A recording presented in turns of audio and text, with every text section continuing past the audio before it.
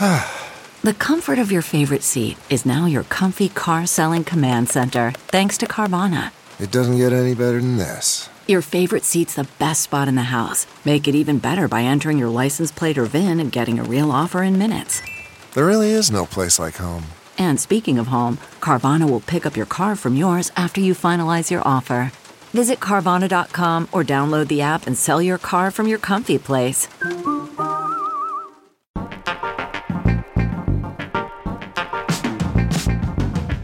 Today is Wednesday, September 1st, the first goddamn day of September. I can't believe it. This year has flown by. This is the Tech Meme Ride Home Experience, the show where we talk about the latest and greatest, whatever the hell is going on in the world of tech, what's blowing up, what's popping off. Good morning. Thank you. Welcome to the show. I am Chris Messina, and I am co-hosting with Brian McCullough, the host of the Tech Meme Ride Home podcast. And today we've got a crazy show. I can't even, intro it any other way. But before we get into the big topic, which is NFTs and everything that's happening in that world, I feel like we're entering a bizarro mirror world all at the same time. We're going to talk a little bit about some of the news, but we're going to start off with an initiative that Brian has cooked up, which I think is actually very interesting, very fun. While he is talking about it, I'm going to go find the tweet so the folks who are here in the space can vote on today's World Cup of Entrepreneurs. Brian? Yeah, listen, guys, this is just a BS thing. That's a fun thing that you're fired from marketing. But podcasts have been doing this. So many of my favorite podcasts do this in terms of like, what are the things that they cover? Like the movie podcast, like which directors should we cover? My favorite history podcast has done the World Cup of British prime ministers and things like that. The idea behind this is you do a sort of Sweet 16 sort of bracket style. You have your audience vote on it. And then, okay, but what does that mean? You're voting on who's the best prime minister, best entrepreneur, whatever. When you do the show, when you do the wrap up of it, of who wins and whatever, you do bracket till there's one left standing. It allows you through this weird sort of lens to sort of analyze things like a movie or a person or a company or whatever. So I said when we announced this earlier this week, it's just for fun. And we've got the great folks from the Acquired FM podcast that are going to come on and do this with us. And it'll allow us to just like, in a fun little way, analyze what is interesting about various people and their companies and their whatever. What I want to say is we're about to go in a holiday here in the US. So I'm announcing every day all of the matchups. Right now, we've got Bezos versus Ma.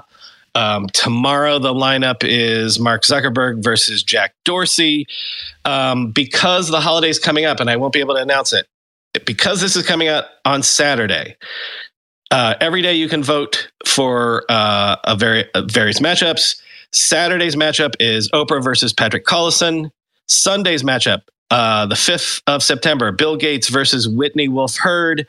And then Labor Day, September 6th, it's going to be Larry and Sergey of Google versus Larry Ellison, the battle of the Larrys. And then the day we come back, it'll be Steve Jobs versus Mark Benioff. And that'll round up our first 16. So, yes, that's it. I just wanted to do that. Just table setting, blah, blah, blah. Anyway, every day you can go on Twitter to the @TechMeme Podcast. It'll be pinned to the thing. You can vote. Right now, the voting for Bezos, actually, Jack Ma is getting better than yesterday. The loser got Jack Ma's 24.1% against Jeff Bezos 75.9%. And I believe that Evan Spiegel lost at around 15% yesterday. Oh, yeah, anyway, whatever. The point is, yeah. Well, I expect that. But if you think about this, if you look at the brackets, like we're eventually going to have, I'm assuming, a Zuckerberg versus Musk at some point, a Bezos versus Musk at some point. Draw out the trolls. Sure. Well, I tried to, but right. I tried to seed it. I tried to do it literally that way, where it's like we should have some real some real heavyweight bouts at some point. So anyway, that's enough of that. About this process, by the way, as I understand it, as you've described it, is that we get to talk about the loser. And so as they exit the bracket, as they're sort of kicked off, the island, so to speak, that is the opportunity for us to actually kind of go into them and to, consider them as an entrepreneur. And I think that's actually going to be the most interesting thing, because I think it's whether it's, the flawed individuals or the people who like had a shot and then, missed it, or just, I don't know, like giving those folks their due, I think. And that's the thing about this that I'm actually most excited about. Right. So, Evan Spiegel's the first voted off the island. So he would be the first one we'd be able to talk about. And we'll be able to talk about, well, why is he didn't win, but what is his story and what are his proclivities and yeah. Well, so we'll be able to talk about 10 years, maybe Evan actually won and, he won the metaverse contest and, there you go. Right. There you go. So we'll be able to talk about each person individually, 16 people in 2 episodes. It's going to be fun. Anyway, enough. Okay. We got it. Perfect. So yeah, don't forget, go vote. You can follow the hashtag, etc. All right. So let's get into a few news pieces, and then we've got so much to really unpack in what's going on in this world. The first thing I wanted to talk about, I think, which is, it's kind of relevant. It's connected to a lot of things. Obviously, it's connected to identity, which is obviously my saddle horse. I don't know, stalking horse, whatever. I don't know horses because I've only ridden them like a couple times. But regardless, hobby horse. Thank you. Exactly. I knew it was some kind of horse. Small horse that I come back to frequently. A pony. Anyways, the pony is Apple ID. Essentially expanding to support driver's licenses. Now we sort of, you had to have known this was coming. You had to know that, not only with these chips being put into, the iPhone and et cetera, and the watch, but that with the Apple Wallet, that whole concept of replacing the wallet, I mean, it is named appropriately, given all the skeuomorphism that, was the early design paradigm for the iPhone, moving more of those pieces of the wallet literally onto your device and onto your phone, onto a secure enclave where, and again, like this is where the privacy narrative is so important. Like if you kind of look backwards 6 months and you look at Apple's telegraphing and their marketing messages, you can kind of see where they're going and why they have to set these things up to prepare the market to essentially become a frog that's about to be boiled. In this case, they started out with things that were very simple, just like going to tickets, like to events or things like that. And then eventually they added in airline tickets and stuff like that. And that was like revelatory, and all the systems that had to be put in place to enable that. And now more recently, they've added transit passes and stuff like that. Moving into the government identity space, moving into, I know vaccine passports aren't quite enabled yet, really moves this conversation forward in terms of both, privacy and access and security, and why that narrative is so important for Apple to take over more and more of those things, especially in more places all over the world. So I don't know. I think it's very important to look at the conversation and the narrative around driver's licenses being added to Apple ID and Apple Wallet, because of things that we've talked about in previous episodes around the Know Your Customer regulations, around moving away from anonymity, pseudonymity, and the need for more and more players, I guess, in the space to know who their customers are and who they're doing business with. This, doesn't not have connections to the whole OnlyFans thing and what was going on there. So I just wanted to pluck that out and sort of bring some attention to that, because I think it's very relevant and very important. I think also, it comes down to your device is eventually going to be you. Exactly. I mean, we already have that. If you live in the 2-factor authentication world, you're already there. Yeah. I think about that all the time. If I were to be hit by a bus, because I've given my wife my passwords and like things like that. But at the same time, like if you couldn't get onto my phone, you wouldn't necessarily be able to get into my anything right now. If your face gets disfigured or something, I don't know. I mean, if you're lost, exactly. I've had several digital deaths, where I've lost access, or where hackers took over my SIM and were able to get into my accounts, or where, my laptop was stolen when I was traveling in Europe one time, and I've got 2-factor on everything. And, I don't know how many people, actually print out their 2-factor backup codes for some period of time. I didn't have a printer, so that was not really possible for me. But nonetheless, it very viscerally, gave me a sense oh my God, I could lose these things. And there's not a backup. There's not sort of, at least as far as I know, and I hope that there's not a backdoor into these things once you add that second layer of protection.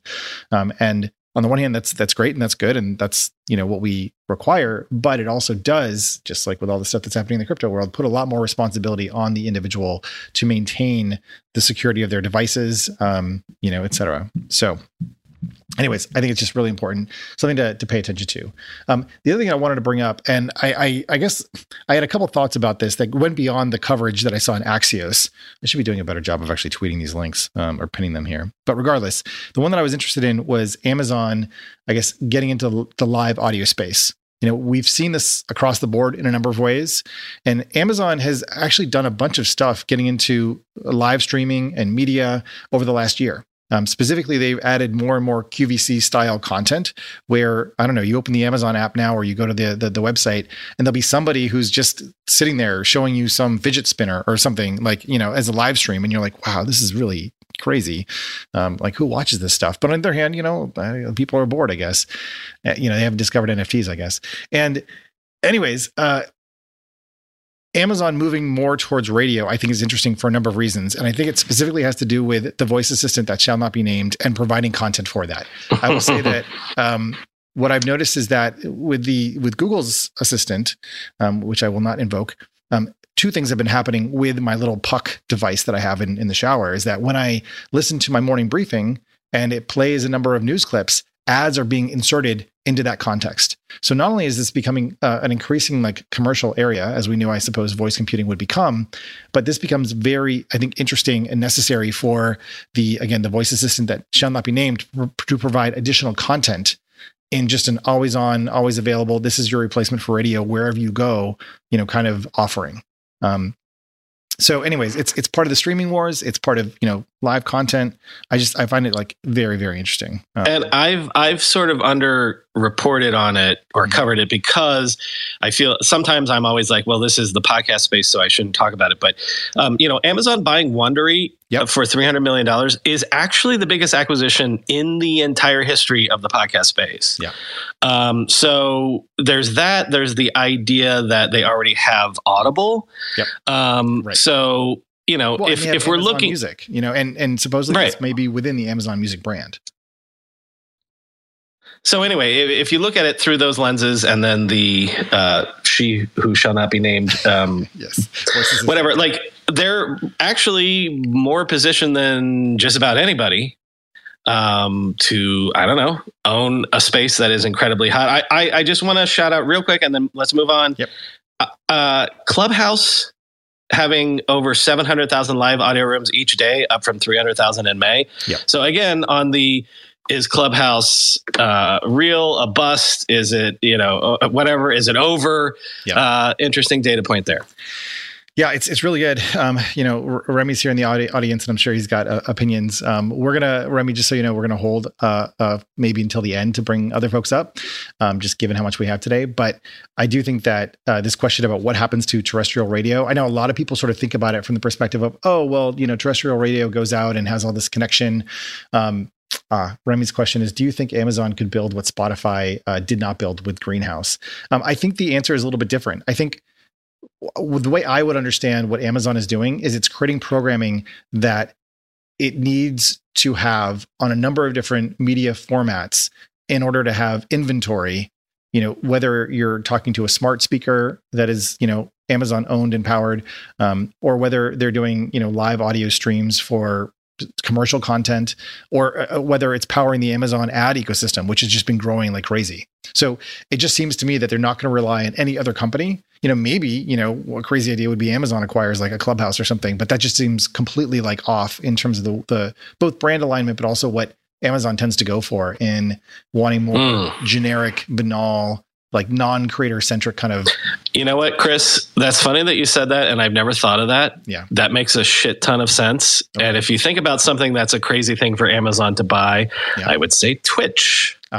Wait, did they not already? Don't they already own Twitch? That's what I'm saying. Right. Exactly. Yeah. So if you go back in time, I wrote two sort of canonical pieces on the voice space.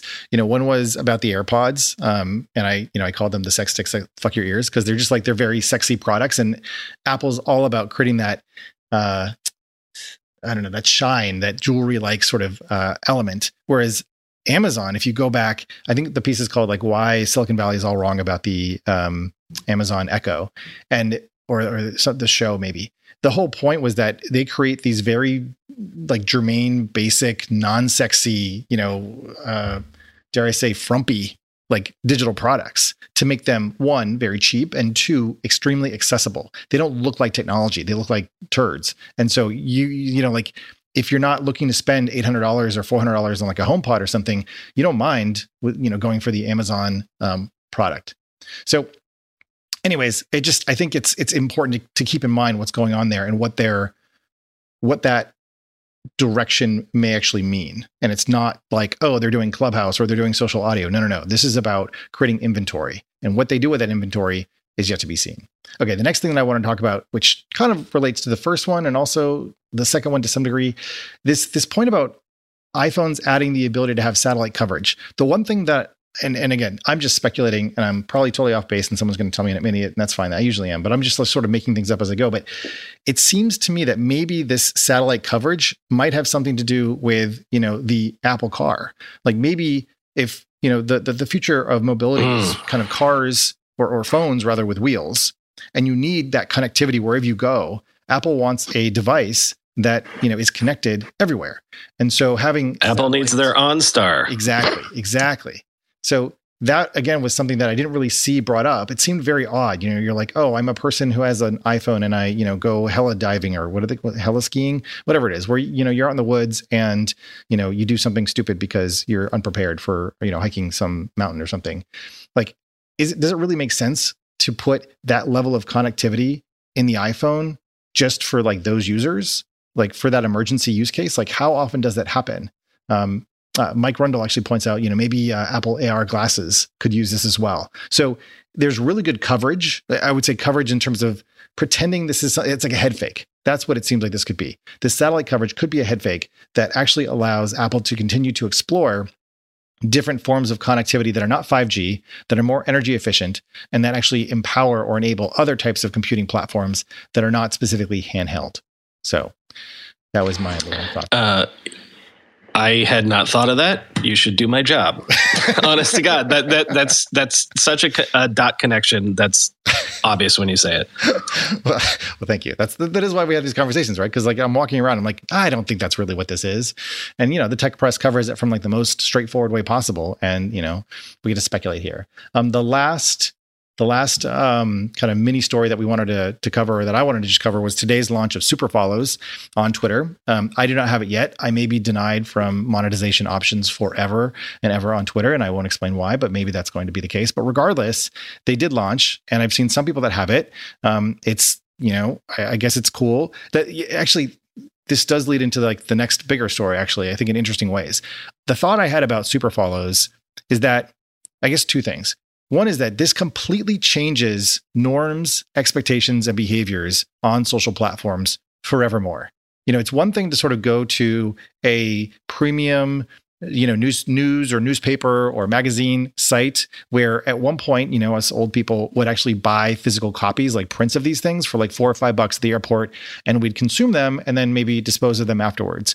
But up until, I would say, 2020 and 2021, it was rare to feel like you would, need to spend money to follow people on the internet or just to interact with them or engage with them. Certainly there's been tipping and things like that, but Super Follows changes the vernacular of interacting between people in a way that is going to just, I don't know how it's going to change things. I don't know if the norm and expectation will be that everyone has a Super Follows, and, sometimes you do that, and that's just how you create your tribe or your club or your connections or something, or if it's going to create a new class system, with haves and have-nots, and like poor people and rich people, even worse than what we have today.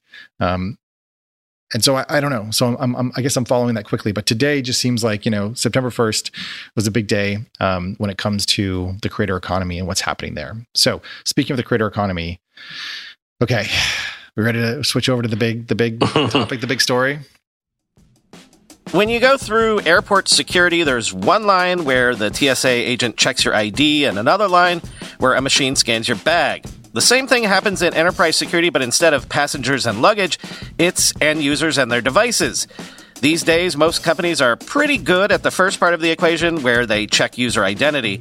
But user devices can roll right through authentication without getting inspected at all. In fact, 47% of companies allow unmanaged, untrusted devices to access their data. That means an employee can log in from a laptop that has its firewall turned off and hasn't been updated in 6 months. Or worse, that laptop might belong to a bad actor using employee credentials. Collide finally solves the device trust problem. Collide ensures that no device can log into your Okta-protected apps unless it passes your security checks. Plus, you can use Collide on devices without MDM, like your Linux fleet, contractor devices, and every BYOD phone and laptop in your company. Visit collide.com/ride to watch a demo and see how it all works. That's KOLIDE.com/ride, collide.com/ride. Yes. Well, and there's no headlines about this all week. If you were online and you're connected at all, the last week has been NFT week, hands down, no questions asked. What the fuck? Yeah. And I guess I want to draw a distinction. And Brian, I think you can actually kind of lead this conversation. We've got two amazing guests. We've got Jackson coming up, and we've got Shlomo, I guess, you're going to have to tell me exactly how you want me to say your name. Shloms. It's so easy. Shloms. It's literally. It's so good. It rhymes with Shloms. Yeah. Shloms. Okay. Like I said, it's okay. I'm a newbie here. We've got Jackson and Shloms here. And these are two guys that I've been following for quite a while. I will let them introduce themselves and sort of like how they kind of want to be known, but they both are participating, I would say, in, let me start again. There are three different ways that I'm sort of observing the NFT space evolving. One, that was the 2020 NFT space, was essentially kind of digital artwork, as they say, JPEGs, and a certificate of authenticity that established some sense of rarity or uniqueness, artificial scarcity for an image. And then you could buy and sell and trade, and you kind of prove that you had this thing first. And it, created a real asset. But what I see happening specifically with what Jackson and the folks at Loot Party Project are doing is adding a whole nother element that's a very different sort of generative structure that, dare I say, is sort of, akin to the way that I was thinking about hashtags in the beginning. It's a generative structure or technology that allows people to build unforeseen things far into the future without no central coordination with the people who kind of came up with or established the idea to begin with. And I'll let them kind of talk about what that is. And then on the other hand, what Shloms is doing with his art projects, I think goes beyond what the basic idea of sort of like owning a flat image and having a certificate of authenticity. These are constructs or kind of collections. They're tied to moments. And he's going to actually tell you about a sale that's going on right now to sort of help. Yeah, I don't even want to shill it. Well, I don't really want to even shill it. I just want to share with everyone, within the past 10 minutes, my auctions aren't ending, but I'm about to make more money than my shitty corporate job would have given me in 3 years. Okay, you're going to need to shill it. This is the biggest moment of my life that we're all sharing right now. This is amazing. Then you need to share that. Share the project, explain it, explain what's happening. Sure. So if you look at my pinned tweet, maybe it'll give a little bit of context, but I can see it. Okay. Thanks. Yeah. So that is the announcement of the final of 4 drops of my project. So I can also pin the main announcement thread. But it's a sort of crypto native, physically fractionalized, sort of real life generative take on Duchamp's fountain. Yep. So I took this urinal, put my own pseudonym on it instead of Armut, and had a bunch of people in a parking garage in the middle of the night fractionalize it with a hammer. So 175 shards. We've sold most of them already. And the first 2 drops were like flat sales. We completely melted down the NFT platform that it was hosted on, which is a great problem to have. And then, so right now what's happening is 20 of like really large pieces are on auction. They were supposed to have ended at, I guess, half an hour ago. But the bidding on OpenSea gets extended for 10 minutes every time a new bid comes in. So they sort of like were stagnating, and then all of a sudden within the last 5 minutes of the bid they started going crazy. And the last 10 pieces, so 9 pieces of the urinal, like the craziest pieces, and then the hammer that we used to fractionalize it, were supposed to be the next drop. They were supposed to have dropped half an hour ago, but now I think I called an audible, and we're just going to wait till all of these end, because I can't think straight. And I'm probably going to. By the way, when you say fractionalize, I just want to point out that you literally, as I understand it, now maybe you can DM me the link to the video of you quote unquote fractionalizing it. But this is where this becomes, I think, super fascinating conceptually, because you literally took a sledgehammer and smashed the thing like IRL in the atoms space, and then you digitized the results of the smashing into those fragments that you described verbally. And then you sold each of those as an NFT that was the digitized 3D version of the thing that came out of real life, right?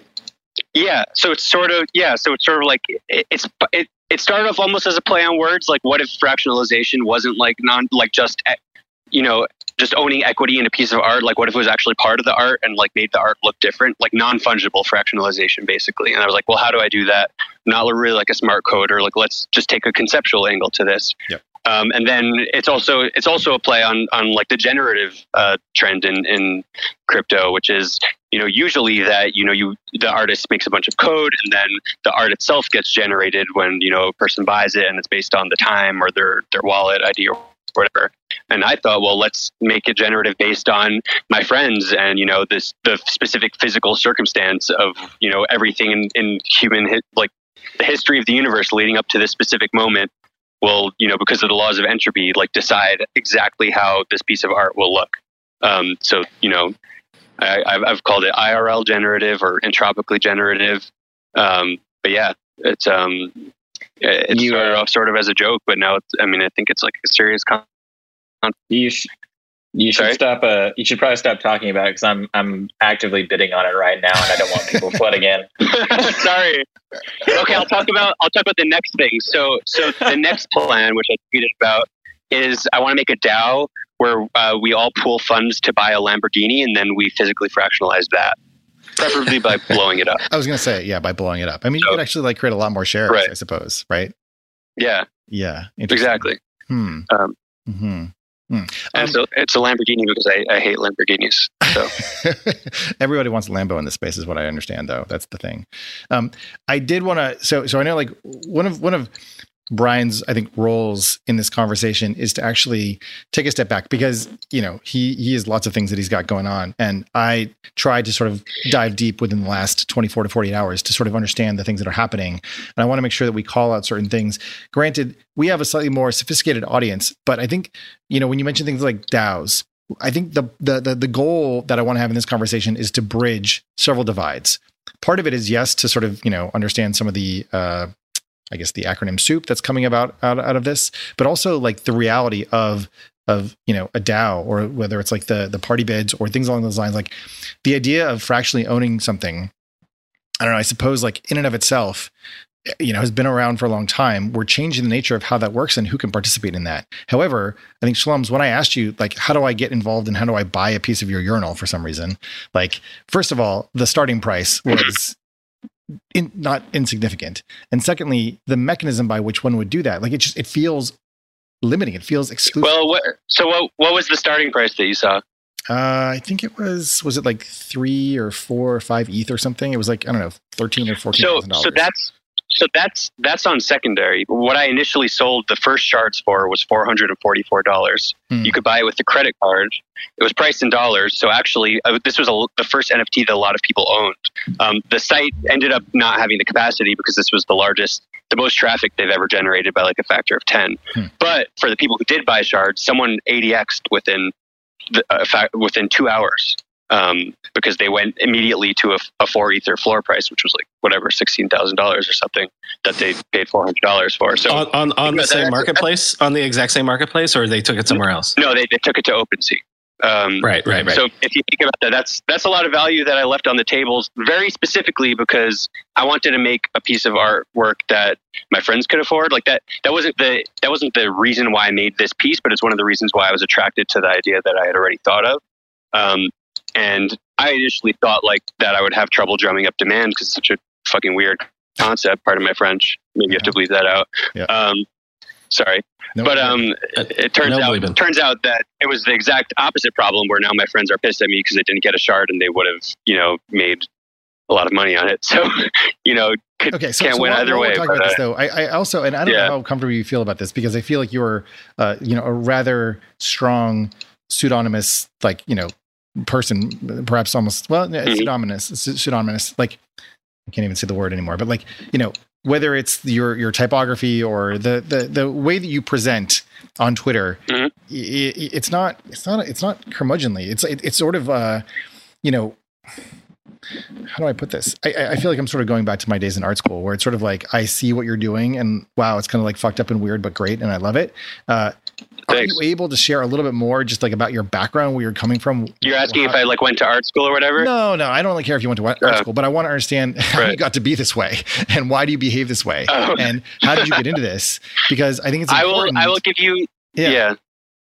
I mean, so this isn't like super de-anonymizing because it's kind of obvious, but my name is Shlomo.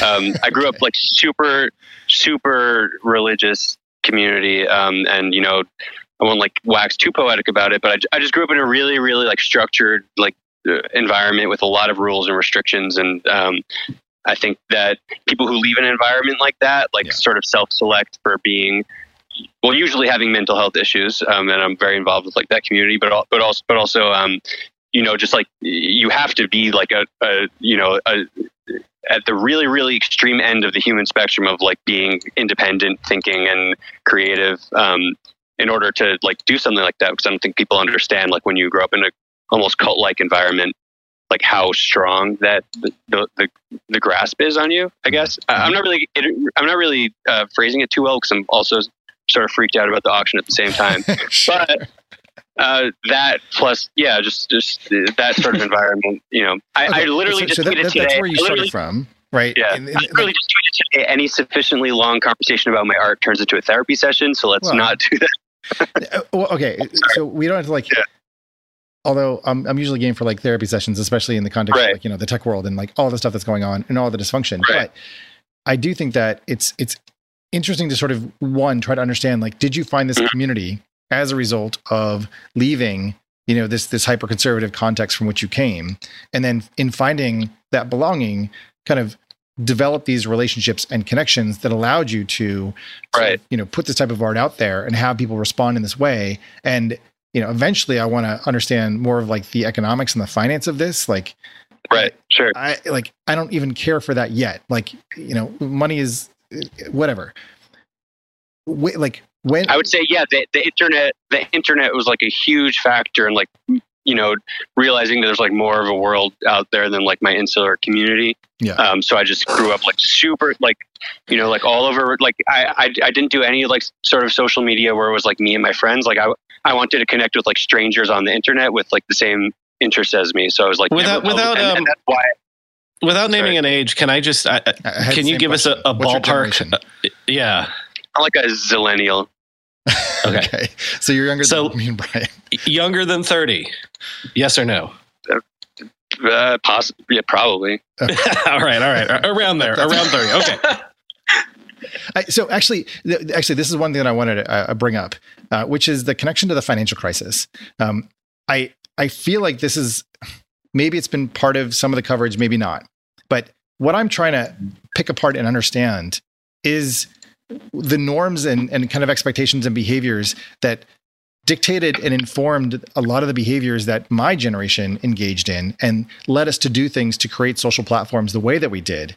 And then to look at what this current generation and this current wave is doing by imbuing finance and financialization and the concepts of finance and behavior and psychology into like these independent, autonomous, like even the keywords and like concepts are entirely different than what I feel like was popular, a decade or 15 years ago. And that break is so important to understanding this, because you have a bunch of people who are reporting on this stuff who are like my age and Brian's age coming at this with the perspective that they had back then. We, not to try to, go on forever, but like, the Gulf War was like a big deal in like our lives. Like that loomed large, and that I think informed. Are you talking about the 1990 Gulf War? Because that's the one I'm thinking of. Yes, exactly. Right. And that was the first time, at least for me, where we had a live feed of missiles going off in the desert halfway around the world. And we're watching this thing, and we're watching the shock and awe of the, US empire attacking, this foreign nation that, ostensibly at least, had the lies that have been built up to lead us to that war in Iraq. Now, within the last week, we ended this 20-year war in Afghanistan, while in the meantime, this younger generation grew up and grew through Occupy Wall Street and the financial crisis. And so while we were off, gallivanting and world building in terms of, civilizations and country building, this younger generation came up on the social media that we had created and that was exploited by previous administrations to create something vastly different and new that is somewhat resistant to the type of, I don't want to call it like mind control, but story control that many of us suffer from or are trying to escape from. So that's what I'm, I guess, trying to pick apart. And, anyways, I'll leave it there. Brian, you had some questions. Yes. So, okay, I got two, and I'm gonna kick these back to you. Hold on, I'm bringing up the essay here. Kai Sheffield, who's the head of crypto at Visa, had an essay. Remember when A16Z launched Future a couple of months ago and then never published anything again? Yes. Okay, there's an essay that he wrote, and this is in June. So think of in terms of crypto and NFT. Okay, let me just quote real quick. Today, most successful characters exist as intellectual property owned by a single corporation. This means that fans don't have any governance, let alone direct ownership of these characters, limiting them to being only passive consumers of the products and narratives that the corporation decides to create.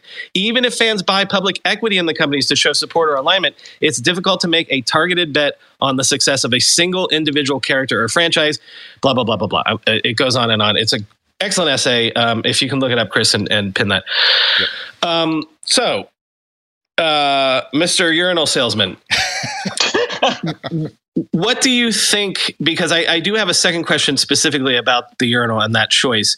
What do you think about this idea of, we've been asking you about your generation and things like that, but like this idea of that modern fandom, modern consumers of culture feel an ownership of the culture and yet actually have no ownership of the culture. Do you think that is related to what you are doing and what is happening right now?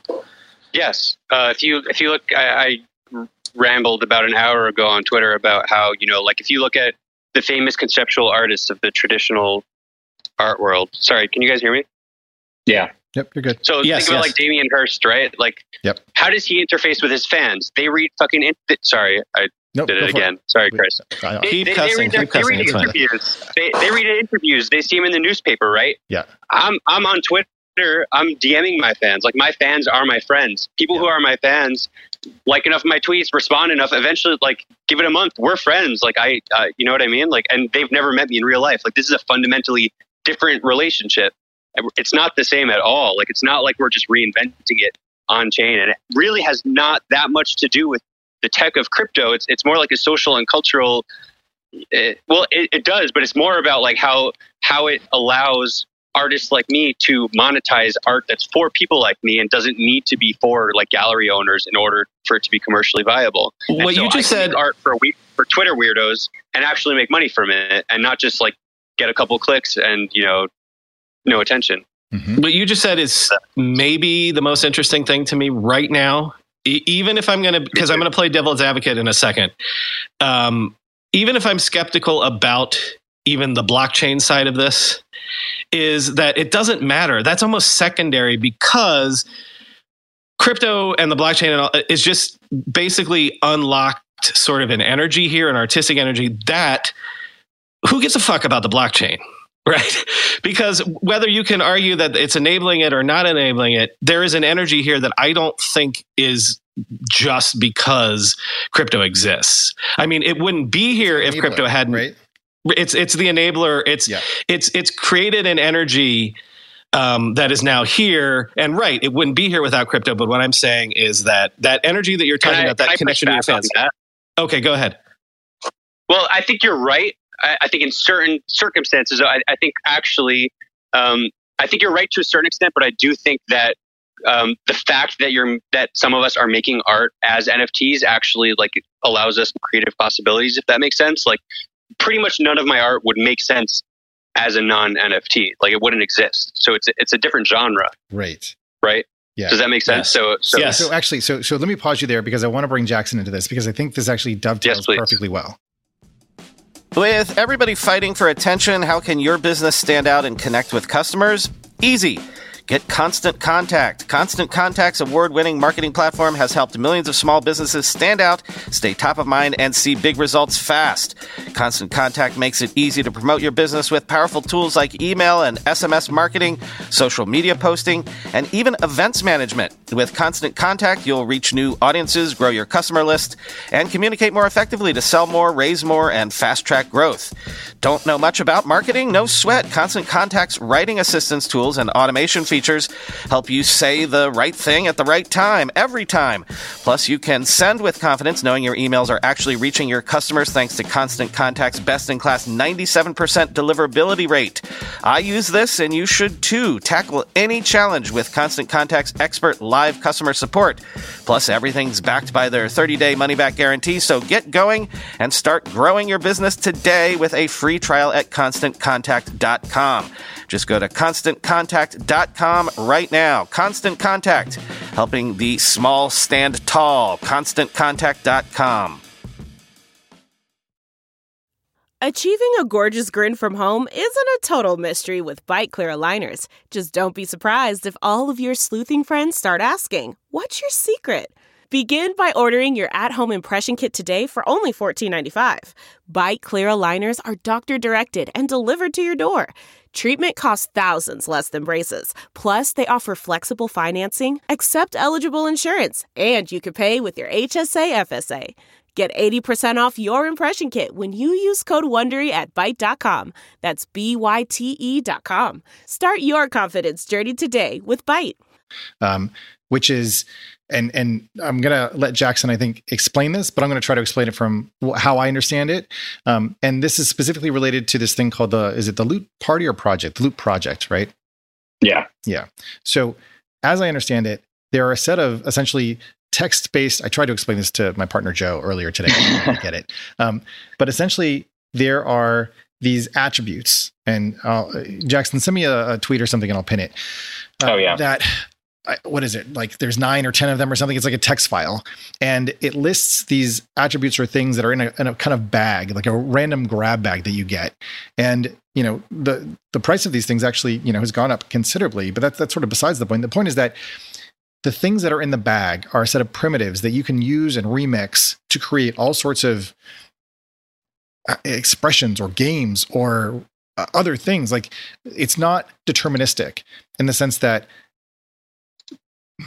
I'm going to pause right there because I already understand that I'm going down the wrong path. So Jackson, go for it. Yeah, I mean, you're totally right. It's a very kind of ridiculous project in some ways when you think about it from a traditional mindset. It is literally, in some ways, just a bunch of text files in some ways that are via the blockchain have been made digitally scarce, so that only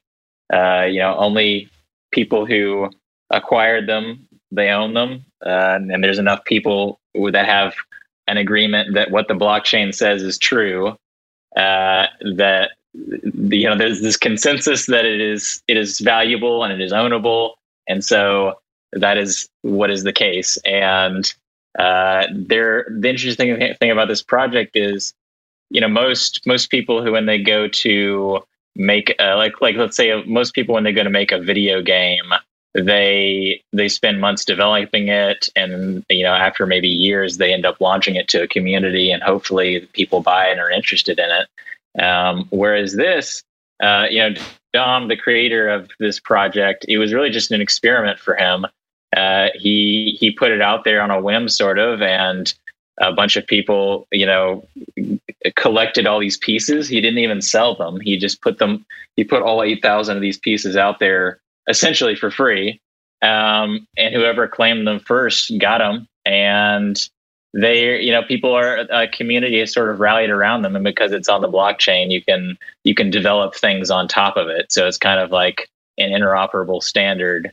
And so now people are, it's all these fantasy sounding items, like swords and dragon shields and all this stuff, and very reminiscent of, Dungeons and Dragons or RuneScape or things like that. And there's no game, there's no team, there's no customer support, there's no nothing. It's just, 8,000 or so different people that rallied around this really interesting concept. And now we're in multiple Discord servers, scheming and plotting about how to build a game on top of this, how to make additional art projects that are derived from it, and there's like kind of a micro economy forming around it.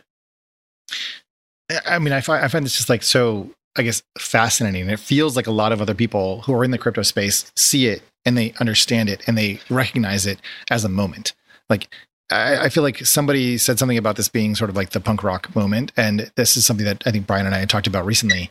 We're looking for those moments where there's a deviation, where there's a blip, where there's something that, causes you to be like, wait, did you see that cat? Yeah. It's just, and this, and I don't want to like oversell it because it's still fairly inaccessible. But what I think is happening in a way is that the internet is becoming somewhat aware of what can be used if you start with even simpler ideas embedded in the blockchain and embedded as NFTs, that the remixability is the thing, that the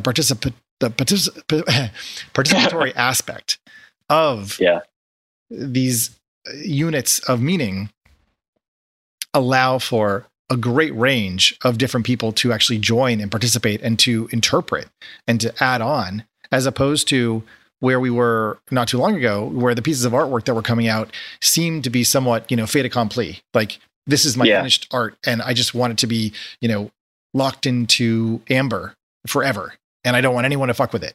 This is saying the exact opposite of that. And actually, like Shalom's, I'm curious how you see that and where your piece, kind of the fountain piece, comes into this, because it also feels like it's kind of done, like it's done art, versus the loot project will continue to unravel and unfold, perhaps indefinitely. I mean, just like there's still people who are playing, Second Life, like they could be playing this loot party or loot project thing for who knows how long. Yeah, I mean, I'll chime in and say that I think that Shlom's work is most likely going to create lots of mini sprout off projects. Like I managed to buy 2 of them the other night on the first night, and nice. I'm already planning on fractionalizing one of these fractional shards further. A fraction of a fraction. Using fractional art.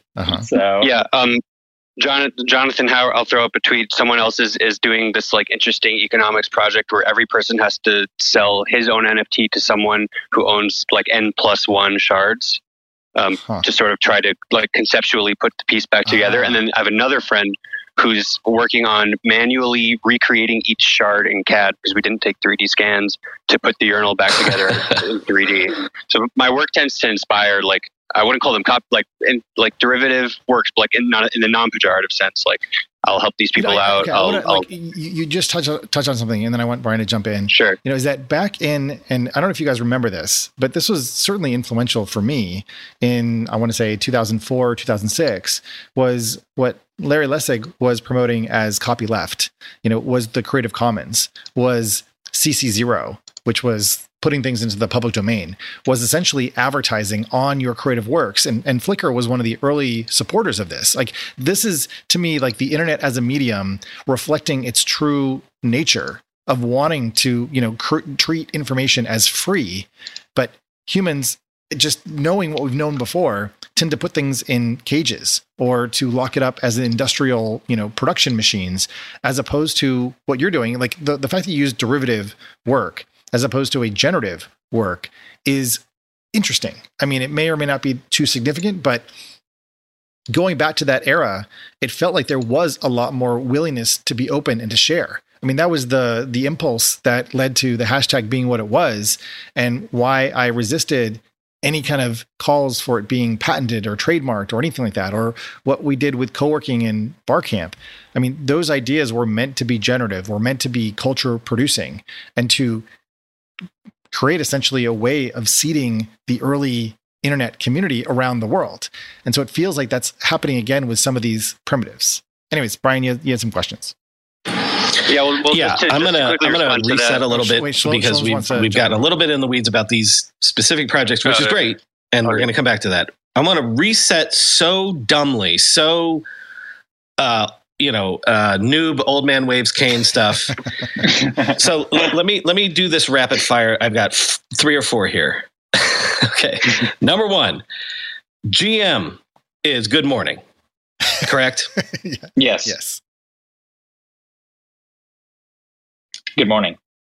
Yeah, and it's essentially just people. At least right now, the NFT community is all shiny, happy people that love each other, right?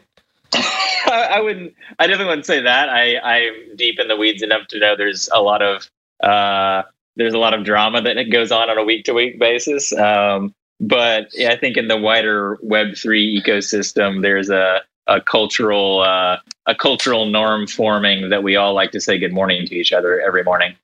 Okay, number 2. And I would just add. Yeah. Sorry. I was going to add, Jackson and I think are in sort of like a very specific subset of the NFT world that I think is like very collaborative and happy-go-lucky, and there are other parts that are a little different. I agree. Okay, our part is better. number 2. If I don't know about these things, it's because I'm not in the right Discord channels. Is that where a lot of this community is happening right now? I would say no. I've up until more recently, I've Twitter chats. Yeah, 90% of my information comes from Twitter or Twitter DMs. Okay, and Telegram a little. Okay, so essentially all over. I mean, shit, it could be fucking subreddits or something. But if I want to... No Reddit. No Reddit? Okay. Yeah, Okay. Yeah, no Reddit. I mean, if I want... old, maybe. This is what I'm saying. I'm asking the dumb questions. I'm playing the dumb person because I'm also dumb. Okay. If I want to buy your stuff, I need to have ETH? Yes? No? Otherwise? Usually, yes. I tried to do with dollars and it turned out to be a fucking disaster. So usually, yes. That's kind of symptomatic, isn't it? Occasionally, no. Yeah, exactly. The idea that as someone like me that covers the broader internet space where, 6 months ago I was covering the first wave of the NFT craze, and then it went away. And I think I tweeted last week or something. I was like, I'm pretty sure there will be a bubble burst in the NFT landscape where people will be like, oh, that was such a fad. Nobody does that anymore. The only problem is I'm not sure if that's still ahead of us or if that happened in April and May. That probably already happened. So do the two of you have any sense for why we have this resurgence now? Was there some catalyst that you can point to? I mean, I don't know if I'd say catalyst. I think having been around, like doing this stuff on a daily basis throughout the ups and the downs, I would say that there's just been people on the surface who have been building stuff day in and day out and are making small incremental progress regardless of what the financial markets are doing. And I think just over time that you sort of build a headwind with that, and enough people start taking notice and starting to use the products. I mean, I work at a wallet application company called Rainbow, and we've been working every single day during all that, the ups and the downs when no one was paying attention. And, I think you slowly see the benefit of just, building stuff. Chris, you get all your questions answered, huh? I mean, if I still want to play the devil's advocate, I could play.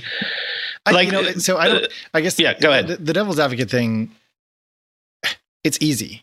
You know what I mean? Like, it's easy to sort of like call bullshit on this, and it's easy to be upset about like the value or the cost or what's happening with financial speculation and all those things.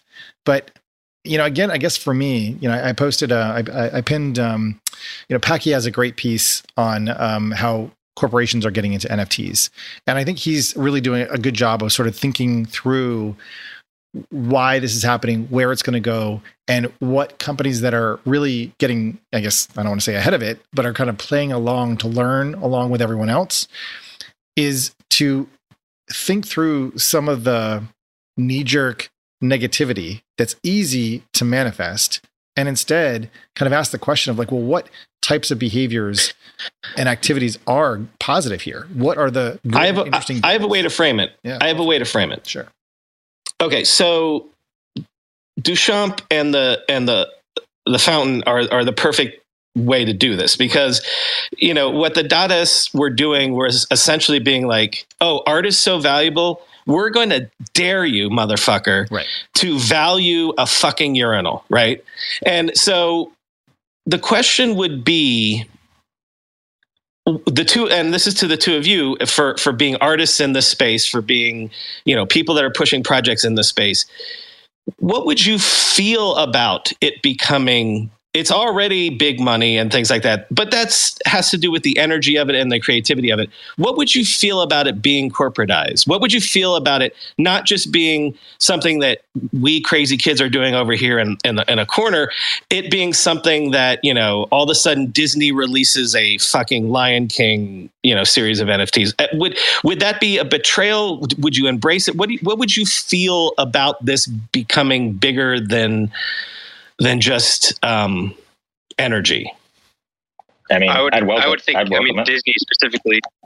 I don't know. Disney specifically, I don't know, man. I think maybe it would be okay, but my ideal vision of a sort of corporatized future of the space is a lot more of like the DAO version of corporations, where like the normal people like us could still benefit from it. But I don't really have like any sound bites for you about that. I think that it's relatively inevitable, and I think that in the same way that corporations are now using the internet when they weren't, 30 years ago, whatever. I think that the same is true for this. I think that I think in 10 years you're going to see a lot more companies using NFTs, and I think that it's just it's a natural. I don't think that me personally, I'm not gonna like or enjoy the NFTs that these corporations put out, but I think that it is going to happen, and it's going to be a key component of all this stuff continuing to grow. Yeah. So one question that Mike sent me was around how Top Shot and what the NBA is doing, is already an example of this, in corporate land. I would say, I pinned a tweet to some of what Marvel's doing with their NFTs. Like, for those that have universes and for those that want to build metaverses, like, the NFTs also become sort of a loyalty unlock that if you own them for a long enough period of time, or if you own a fraction of a major NFT or an important NFT, or if you are part of some universe, in like the Marvel narrative or something, and you had the NFT at this date, then maybe it gets you access to some, real life experience or something. Like, there are a lot of ways in which this unlocks all sorts of new design primitives to create new types of experiences. I think one of the questions that I guess is, it's going to be impossible, I think, to answer, but as someone who, and again, I'm not trying to center on me, but I'm looking at my experience and being like, if we extrapolate out, 14 years into the future, where does this go? And does it go where we want it to go? Like, in the early days, there, corporations using hashtags was like a laughable idea. It was never going to happen. And then gradually, of course, over time, as we moved into a more visual medium and as more and more people, like individual users, adopted that nomenclature, brands had to communicate more like their customers. And so the brands became a reflection of the way in which people, communicate and talk. In a similar way, I mean, what you guys are engaged in is training brands and companies to behave in new and novel ways that lead to different types of engagement. And the thing about DAOs that I think is important or interesting, or smart contracts, is that you are in a way, like quite literally, like writing the code for how these companies, will behave. And one of the things that I'm almost like deathly afraid of is, and I alluded to this when I talked about the super follows, is the way in which increasingly it may become a lot more expensive to just exist on the internet. Because if you start later on and you don't have access to NFTs, if you don't get any of these Bored Apes or gorillas or bananas or whatever the next thing is, you actually will have missed the opportunity to kind of get those things that enfranchise you in this new internet economy. And when that becomes corporatized, corporations are a series of rules that sort of self-reinforce. And if they are exclusive, then you've just created the preconditions for what the whole movie like Fight Club is about when they blow up the whole credit card system.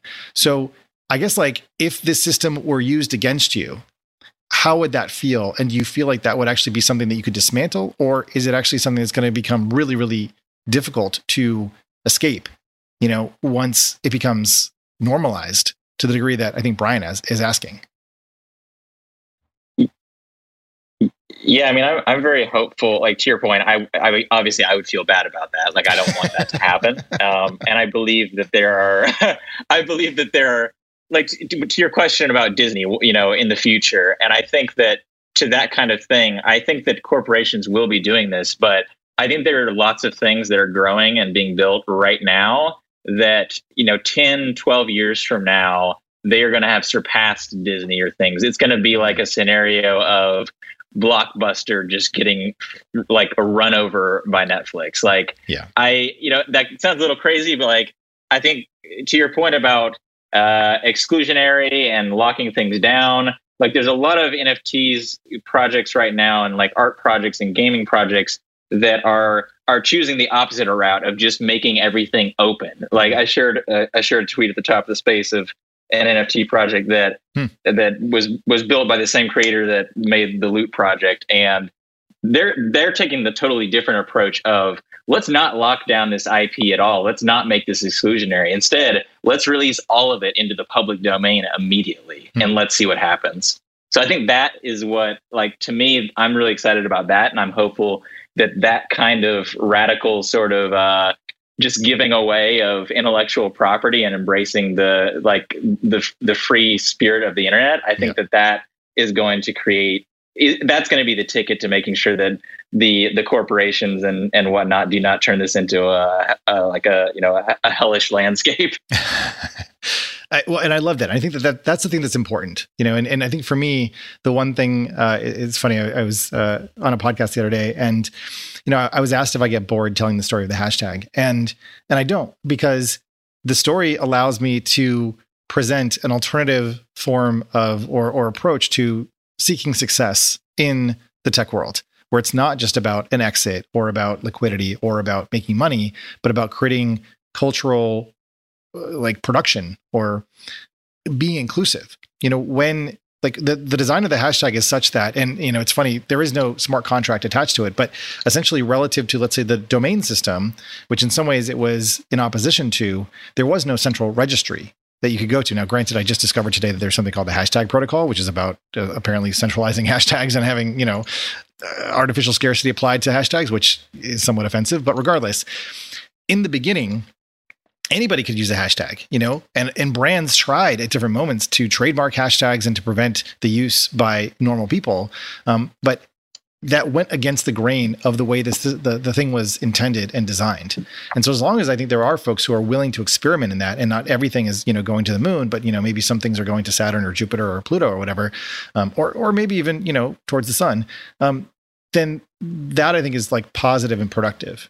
And then that maybe resists that, I don't know, trend towards homogenization that seems to occur over time. Anyways, I've been blathering a lot.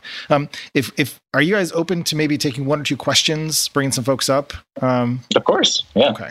If anybody has questions, Yes, raise your please. hand. Happy to bring you guys up. Obviously, we've been going for about an hour now, so really appreciate your attention so far. Obviously, this is a great opportunity for Brian and I to sort of indulge, ourselves in this conversation, but happy to bring some other voices up as well. Whenever I need to do financial research for this show, for instance, during tech earnings season, when I have to analyze how various companies' stocks have been performing, I only ever turn to our sponsor today, Yahoo Finance. For more than 25 years, Yahoo Finance has been the brand behind every great investor. Whether you're a seasoned investor or are looking for that extra guidance, Yahoo Finance gives you all the tools and data you need in one place.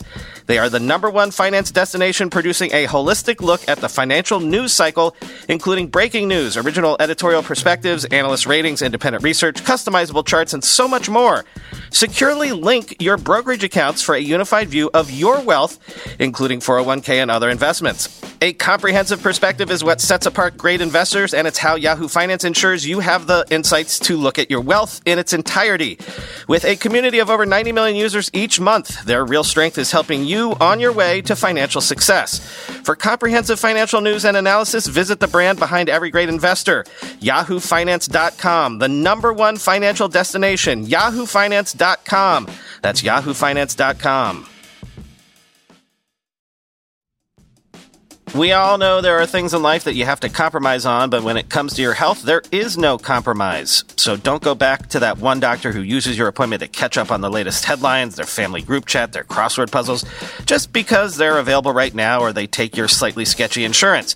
Instead, check out ZocDoc, the place where you can find and book doctors who will make you feel comfortable, listen to you, and prioritize your health. And you can search by location, availability, and insurance, so literally no compromises here, because with ZocDoc, you've got more options than you know. ZocDoc is a free app and website where you can search and compare highly rated in-network doctors near you and instantly book appointments with them online. Once you find the doc you want, you can book them immediately. No more waiting awkwardly on hold with a receptionist. And these docs all have verified reviews from actual real patients. We're talking about booking appointments with tens of thousands of top-rated, patient-reviewed, credible doctors and specialists. I have personally used ZocDoc to find a podiatrist when I needed one for the first time ever in my life. Go to ZocDoc.com/TechMeme and download the ZocDoc app for free. Then find and book a top-rated doctor today. That's ZocDoc.com/TechMeme. ZocDoc.com/TechMeme. Okay, we got Peter up here. Peter, why don't you, if you could introduce yourself very briefly, and if you got a question or comment, preferably you can state which, and then offer it.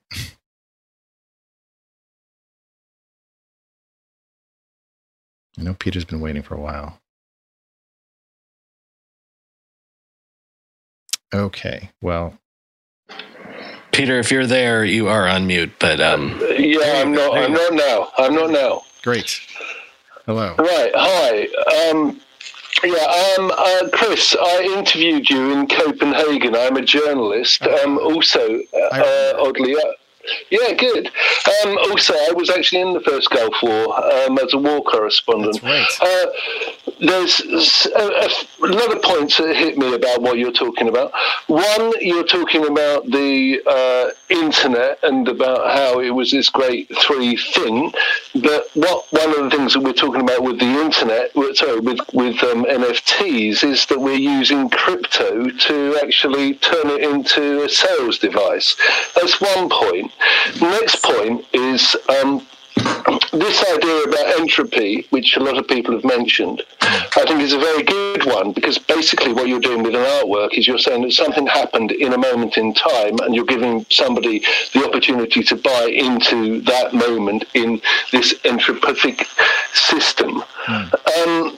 The other thing that I think is that what we've been moving towards now is something called what I think is existentialism.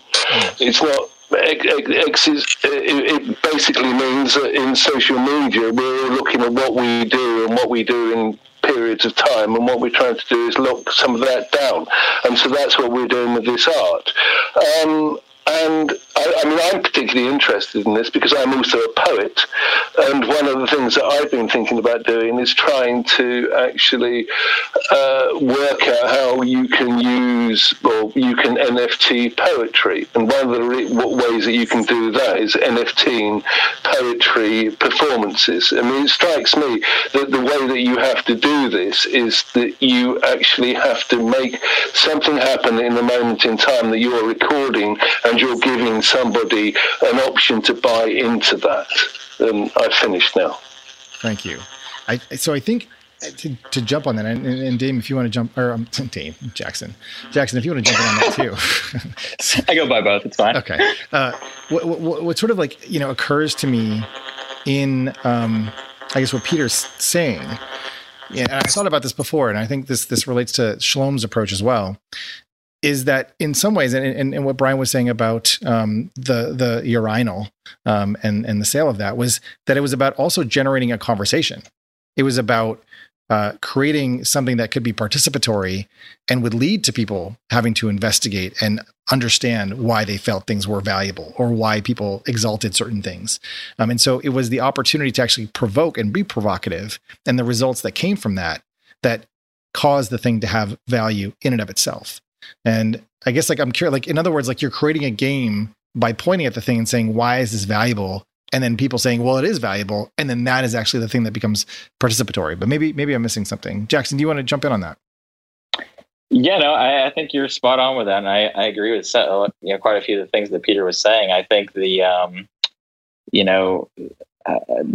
thing that's always made me the most excited about the internet and Web3 and the NFT space is how it's less about, at least in my opinion, it's less about consumption and more about interacting and engaging. And, I think to go back to, that loot project that we were talking about earlier, the reason why that's so fascinating is there's not really much of anything to consume there. It's more like people just toss some items out there and ingredients, and then let the chips fall to see what people do with them. So I think that's I like that component of it, and I think that's what makes a lot of this so special. Totally. All right, I brought Daniel up. Daniel, do you have a question? A little bit of introduction. Hey, Daniel. Hi, I'm Daniel. I am. Hey, Daniel. So I'm working in cybersecurity. I just had a pretty simple question for the four of you, I guess. What is your favorite urinal shard? Ooh, mine. It's that circular one that just sold, and I missed out on. I'm so sorry. You've been participating in the auction while we were having this conversation? I've been bidding nonstop, and That's I'm amazing. losing. That's Jackson turned into a crypto whale as of yesterday, so now he's a high roller. Yeah. Was a robe or you, at least you raised the price of some robe to 300 ETH, right? Yeah, no, I sold one of those loot things yesterday for $100,000. Congratulations. Okay, wait. We do need to reset. Number one, is the urinal cake part of the urinal? Well, everyone's laughing that yes, urinal cakes exist. So far, they've only been given to the people who participate in the ritual. They're all black. They have a holographic sticker on them. They're probably easily the coolest looking urinal cakes to ever exist. And they've never been. They're hand painted. They have not been used. They're hand painted by myself. And I might just start selling them in small batches as non-NFTs, just so people can actually have a physical thing. Just to fuck with the whole thing. It's I'm going to sell it. Yeah, right. Yeah, I didn't want to do it because I didn't want it to be super monetizey. But now that so many people tried to get shards and didn't, I feel like it's just a way for people to participate more. So yeah. Okay. As of this moment, for both of you, and you don't have to share this if you don't want to, but each of your projects, what's the dollar figure or ETH figure or whatever that currently the total project? Are you talking about all NFTs combined? No, of the urinal project or the loot drop or what are we? Yeah. Well, okay. So for my urinal project, the first two things were flat prices. So 70 small shards at $400. Okay, and you know what? I'm not specifically asking what you personally have made. Like, what is the project itself, the value of the project right now? Honestly, I still have to do that math because the price is being discovered as we speak. Like all my bids. I was going to say it's evolving. My auction was supposed to end an hour ago. As of right now, I'm about to make like 3 times the salary that I made in the job that I recently quit one night. So I don't know. Take that as you will. No, that's a good answer. Wait, what are you going to do with it? I mean, like, it seems like there's, on the one hand, this is like a circular economy. You know, like you kind of mint these things, you make a bunch of crypto, I suppose. I don't know when it becomes fiat or not. You know, if your landlord sort of accepts shards, you know, for, you know, rent or something. But do you have a vision for where this goes next? Like, do you build a whole, you know, Osamu Noguchi kind of, I don't know, he was a designer type person, like workshop where you just, you know, make urinals all the time or what?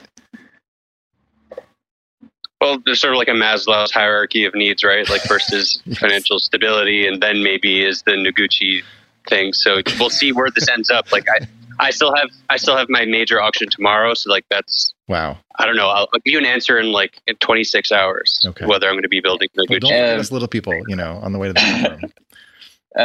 Chris, I still don't invent hashtag, you know, like we're not big leagues yet.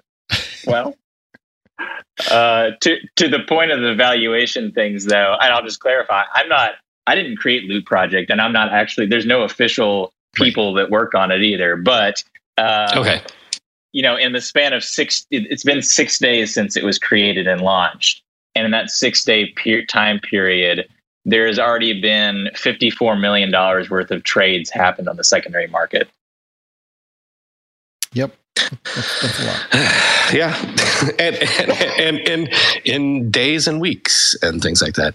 I'm gonna give one more thing, and then you can bring someone up and we can wrap. But I have an idea for the next one. Isn't it Duchamp that then put the mustache on the Mona Lisa? So maybe the next one would be to put a mustache on a Bored Ape or something like that. Like but that's like part of it, isn't it? Like, I mean, like the whole attribute. But I mean, piece of the whole NFT. It's not my aesthetic, but Brian, I fully support you doing it, and I will show you how to make it. Okay. Yes. There we go. For 10%. Yep. Let's go. Love it. Okay. I brought up new or the sun emoji. However you would like to be introduced, please let me know. Hi, sun emoji.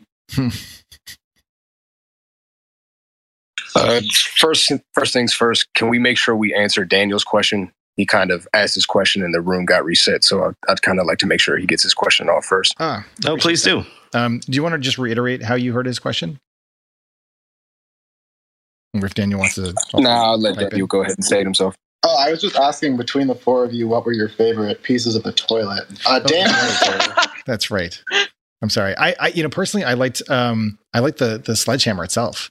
It was like shiny and chromy, and it's just like, I don't know, it's like badass. It was great. Thank you. I own shard number 134, so that's my favorite. The one you own, of course. Well, now that I know, have you even looked at these yet? No, but now that I know the urinal cakes are there, you know, that's obviously okay. No, yeah. Okay. All right. I think we've answered that. Son, does that? I didn't answer it. Number 2 has my name on it. So I was going to say that was my other one that I was going to choose. Yeah, I like that one. Wow. Okay, Son. I think we've answered that one. Okay, and then just my question for the general audience, or basically for Shloms, is or for Shlomo, can you tell us what's going on with the bidding war right now? Jackson as well. I'd actually like to hear about the bidding. I lost. That's what happened. Oh, you lost 8? Honestly, my girlfriend is on bidding war duty, so I don't even know. But wow. But I'm focusing on talking. There's still some going. I'm looking at them right now, but I'm outpriced. How many are left? Sorry. I think, let's see, 1, 2, 3, 4, 5, 6, 7, 8, 9, 10. There's quite a few. There's a lot still going. Yeah. So we're about we're at about something where people, listening to this could go see the collection. Yeah, I'll put it up. We sort of had a last minute change to OpenSea. It was supposed to be elsewhere, but I'll put it up. I could put up the page where all the bids are. Yeah. Coming in live. Basically, these were supposed to end at 9 EST, so like almost an hour and a half ago. But every time a bid comes in, it gets extended by 10 minutes. Right. And almost half of them are still bidding. Wow. I will say, like, I had this experience actually back in March when I participated in my first NFT drop, which is from Blau, and he dropped his album. And I actually have a time lapse video on YouTube of the entire bidding thing. And I, like an idiot, didn't know about this 15-minute sort of window that kept expanding. And so I thought I was going to be there until, 8 p.m. or something. And I was like there for like 7 hours, like fucking recording the screen. I was like, yeah. It was intense. So I just made the same mistake and committed to make the next and final drop immediately after this one at 9. And now I'm just waiting for this to end. So no more sleep. Exactly. Wow. Well, it sounds like we should let you all get back to that, seeing as how that's way more important than talking to us Brian, two I'm assholes. talking to the creator of the hashtag right now. That's true. Chris is an important person. When you work in the NFTs, you learn to I didn't hear what he created. Chris created the hashtag. Hashtag creator. It was a long time ago. It was 14 years ago. So, it's had time to mature and to grow into its own little fledgling thing. Anyways, so if it wasn't clear, that's where a lot of my perspective is coming from. It's just like, and I don't want to overstate or overclaim anything as a result of that connection. It's just kind of like being able to observe something, that you've minted, to use the modern language. And to see it grow and then become a thing that everyone uses and has no idea where it came from. I don't know. Like it's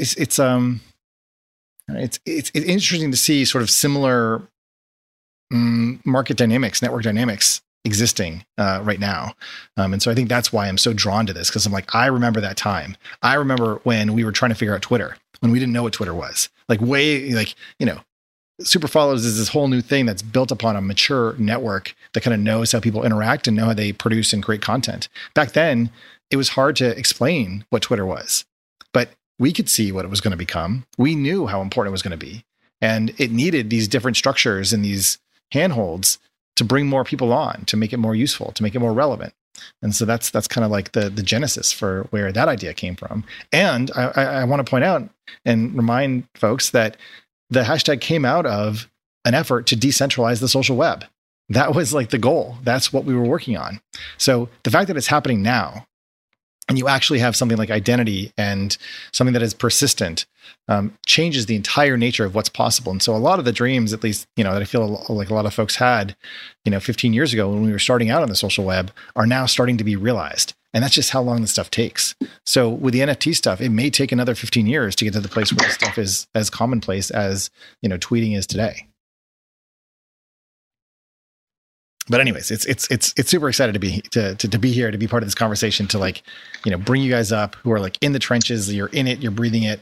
I love it. I don't know. It's super exciting for me I agree to be involved and to have you guys invite us into this world as it is literally forming. Thanks for putting up with our stupidity and not at all. No, obtuseness. Chris, have you NFT'd the hashtag yet? Because yes, that's money on the table. He did. I did, cool. And it only brought in $10,000, which I'm not complaining about. I put a third of it towards. That's because you didn't ask myself and Jackson to. Well, now I know. Now I know, man. I probably have some other good tweets from back then. Like my consulting fee is Mooncats. So. Well, listen, hey, if you guys are agents or something, I did mint the first podcast episode NFT. That's true. What was that? 5 months ago? Yeah. Yeah, right. So it would be great for you guys to consult on us and tell us what we did wrong, because clearly we did not go to the Yes, right. I think we spent more in gas than the whole thing that we made. Anyways, do you guys have anything that you want to leave us with? Any parting thoughts? What should we be looking forward to from both of you guys? What are you guys seeing on the horizon for your efforts? Yeah, I mean, I'll just say that I know y'all were joking about dumb questions, but there really are no dumb questions in this space. There's so many confusing things about it, and one of my jobs at Rainbow, and one of the things that we're trying to do there is make the space feel a lot more welcoming and accessible to people, and give them the tools and the knowledge to be able to start doing this stuff with a lot of confidence. And just check out Rainbow, check out what we're doing. I think if you're interested in this, it's a great way to get started. What's a good address for Rainbow, for the convention browser? Yeah, rainbow.me. Great. Cool. Shloms? Whenever I think of my next art thing, or rather whenever it just like appears to me in a trance, I'll let you know. I had the idea of doing the DAO that blows up a Lamborghini, but we'll see if that idea sticks. Other than that, I'll keep you posted. And where depends if I'm a millionaire in 2 days or not. I'm not going to ask you about taxes. Where, if someone else wants to create the Lambo DAO, how should they get in touch with you or reach you? Well, I'd say, first of all, that's my idea. Please don't do it. Twitter DMs. Ferraris are fine. Totally. Twitter DMs or x@shloms.com both work. But I'm not old, so I just use Twitter DMs instead of email. Wow. Oh, that makes me not old. Okay, great. See, we're still young. Welcome, so, yeah. Welcome to the club. All right, guys, this is awesome. Thank you so much for doing this with us and joining this conversation. I am Thank Chris you. Messina, and thank you for having us. Episode of the Tech Meme Ride Home Experience. Thanks for being here, guys. This episode will come out on Saturday, so if you want to catch any of it, share it. Please do so then. Thanks all. If anybody is in the New York City area right now, I'm looking at Twitter. Fucking be safe, man. It wasn't supposed to be a hurricane situation, but it is looking bad out there. Thank God I'm on a slope. All right, be safe, everybody. Be well, everybody.